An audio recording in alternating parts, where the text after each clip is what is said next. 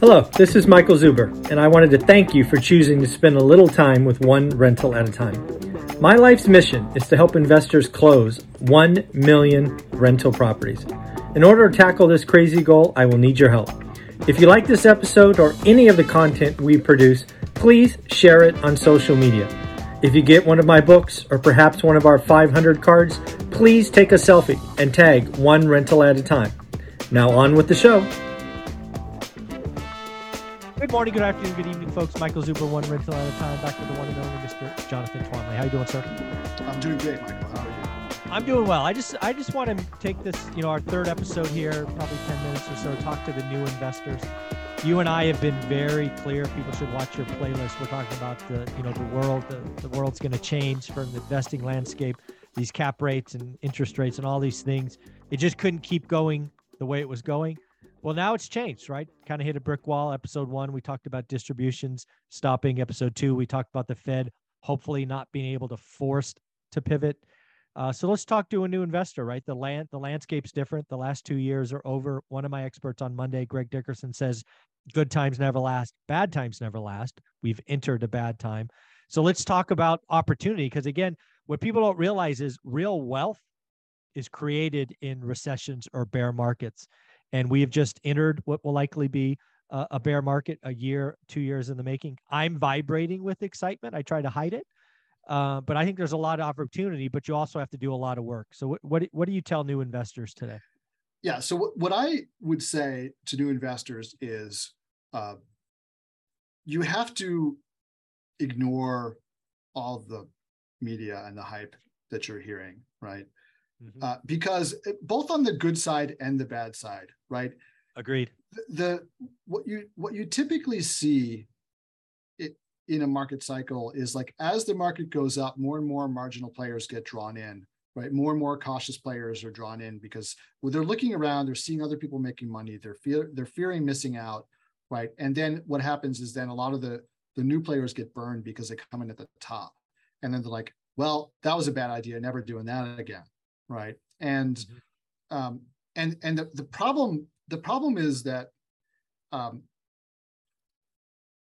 people spend too much time sort of looking at what everybody else is doing and following the herd, and not enough time really understanding how these assets work and how these investments work, right? And how the market works, frankly.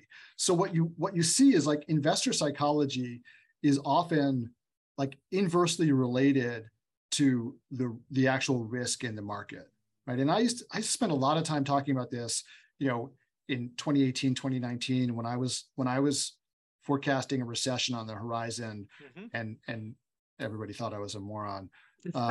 Me too. I sold some. Yeah. Maybe I'm a moron, but, like, eventually, even a broken clock is right, every 12 hours or whatever it is. So, like, that's funny. So here I am, broken clock, coming back around to where I was a couple of years ago. But the things I used to talk about a lot were that, so the way investor psychology works is there's a lot of people out there who aren't interested in doing the work, right? Mm-hmm. So so instead of doing the work, they look around and see what everybody else is doing. And if after a crash, everybody's going, oh, real estate's risky, stocks are risky, because we look at all the money people just lost. It's risky, right? And then at the same time, when the market is booming and people have been making money, right? They're looking around going, oh, it's safe, everybody's making money. The problem is those are exactly opposite to reality, right? The safest time to invest is immediately after a crash, right? Agreed.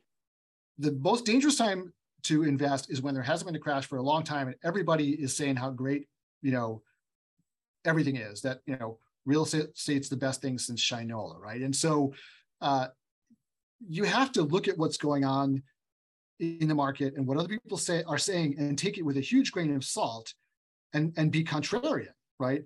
You want to be like reflexively contrarian, where, like, oh, they said it's great, so therefore it's bad, right? Just reflexively. That's not smart either. That's also lazy.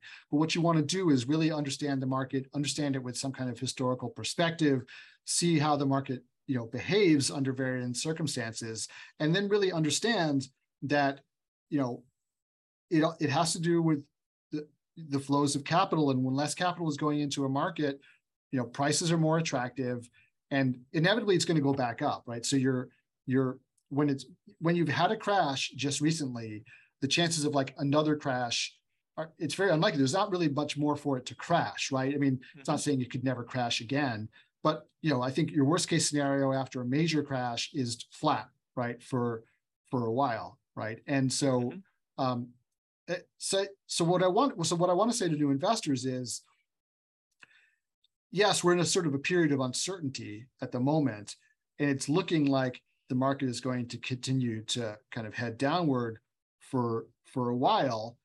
Now is a really good time to be really learning the market, really studying it, and so that when the opportunity is there, you recognize it. Because what will happen is that most people will not recognize it. Most people will be licking their wounds. When they should be getting back into the market, they're going to be telling everybody they know what a bad idea real estate investing is, and you should never do it. Frankly, when you hear that, you should take that as a signal that now is the time to buy, right?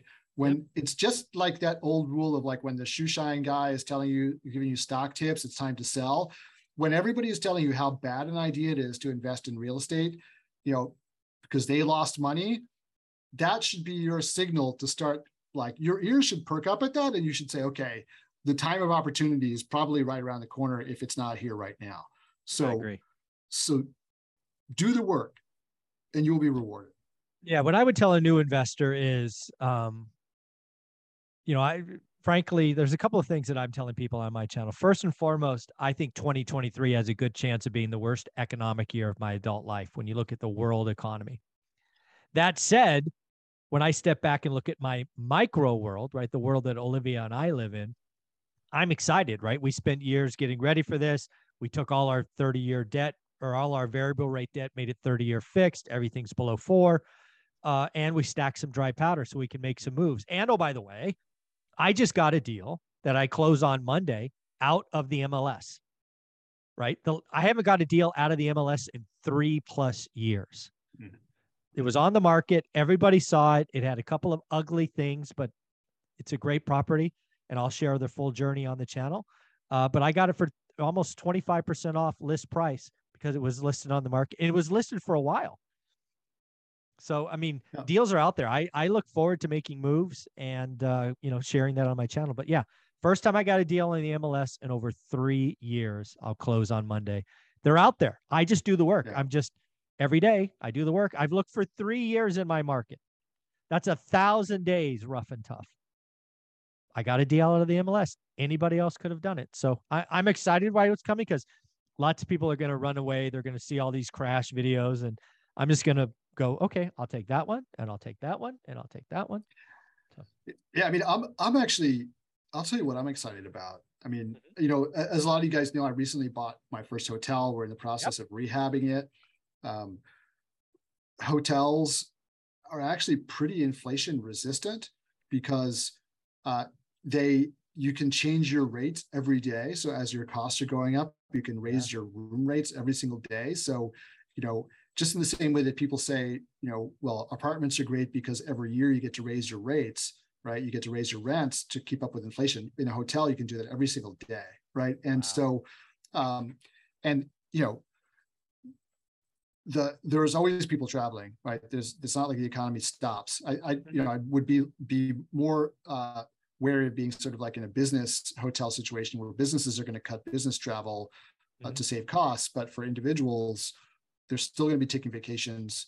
And frankly, with inflation, maybe they're not going to be going to Europe, right? They're going to be staying here doing driving vacations, go somewhere, like that. So anyway, so what I'm excited about is that I'm looking to do the next hotel deal, and there's a lot of assets out there owned by mom and pops that have been sitting on the market for a while already, right? I mean, they've been on the market for quite some time because there's a limited number of people who know how to operate these deals. Yeah, tackle those things. Yeah. It's just going to get worse. I mean, there's going to be even more blood in the water for some of these tired old assets. And I'm looking forward to, snapping some of them up at like real bargain based prices, right? So this is awesome. Yeah, so that's very exciting to me, and I think the same thing is going to happen with multifamily as well. And I think the pool of investors is bigger in multifamily, and kind of like the bigger the asset, ironically, like the bigger the pool will get, the deeper the pools of capital get. So it probably won't fall as far for like the really high quality assets. But I think, if you're playing in the kind of like,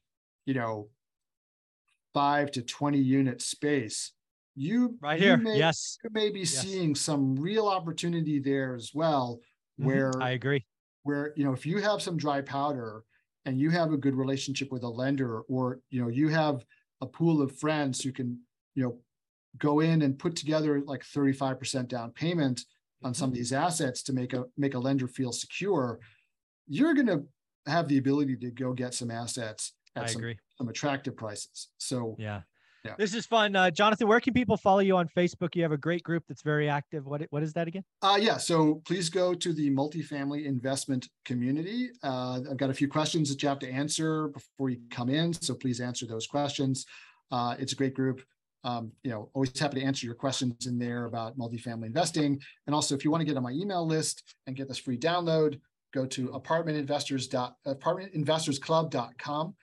Apartmentinvestorsclub.com. You can get this free checklist. It tells you everything you need to know about how to syndicate a deal, just the whole roadmap to syndicating a deal, and it's free on the website. Yeah, I can't believe you give that away for free. I went and got it. I learned a lot, folks. Go get the free download. It is it's worth the time. Thanks, Jonathan. Absolutely. Thank you.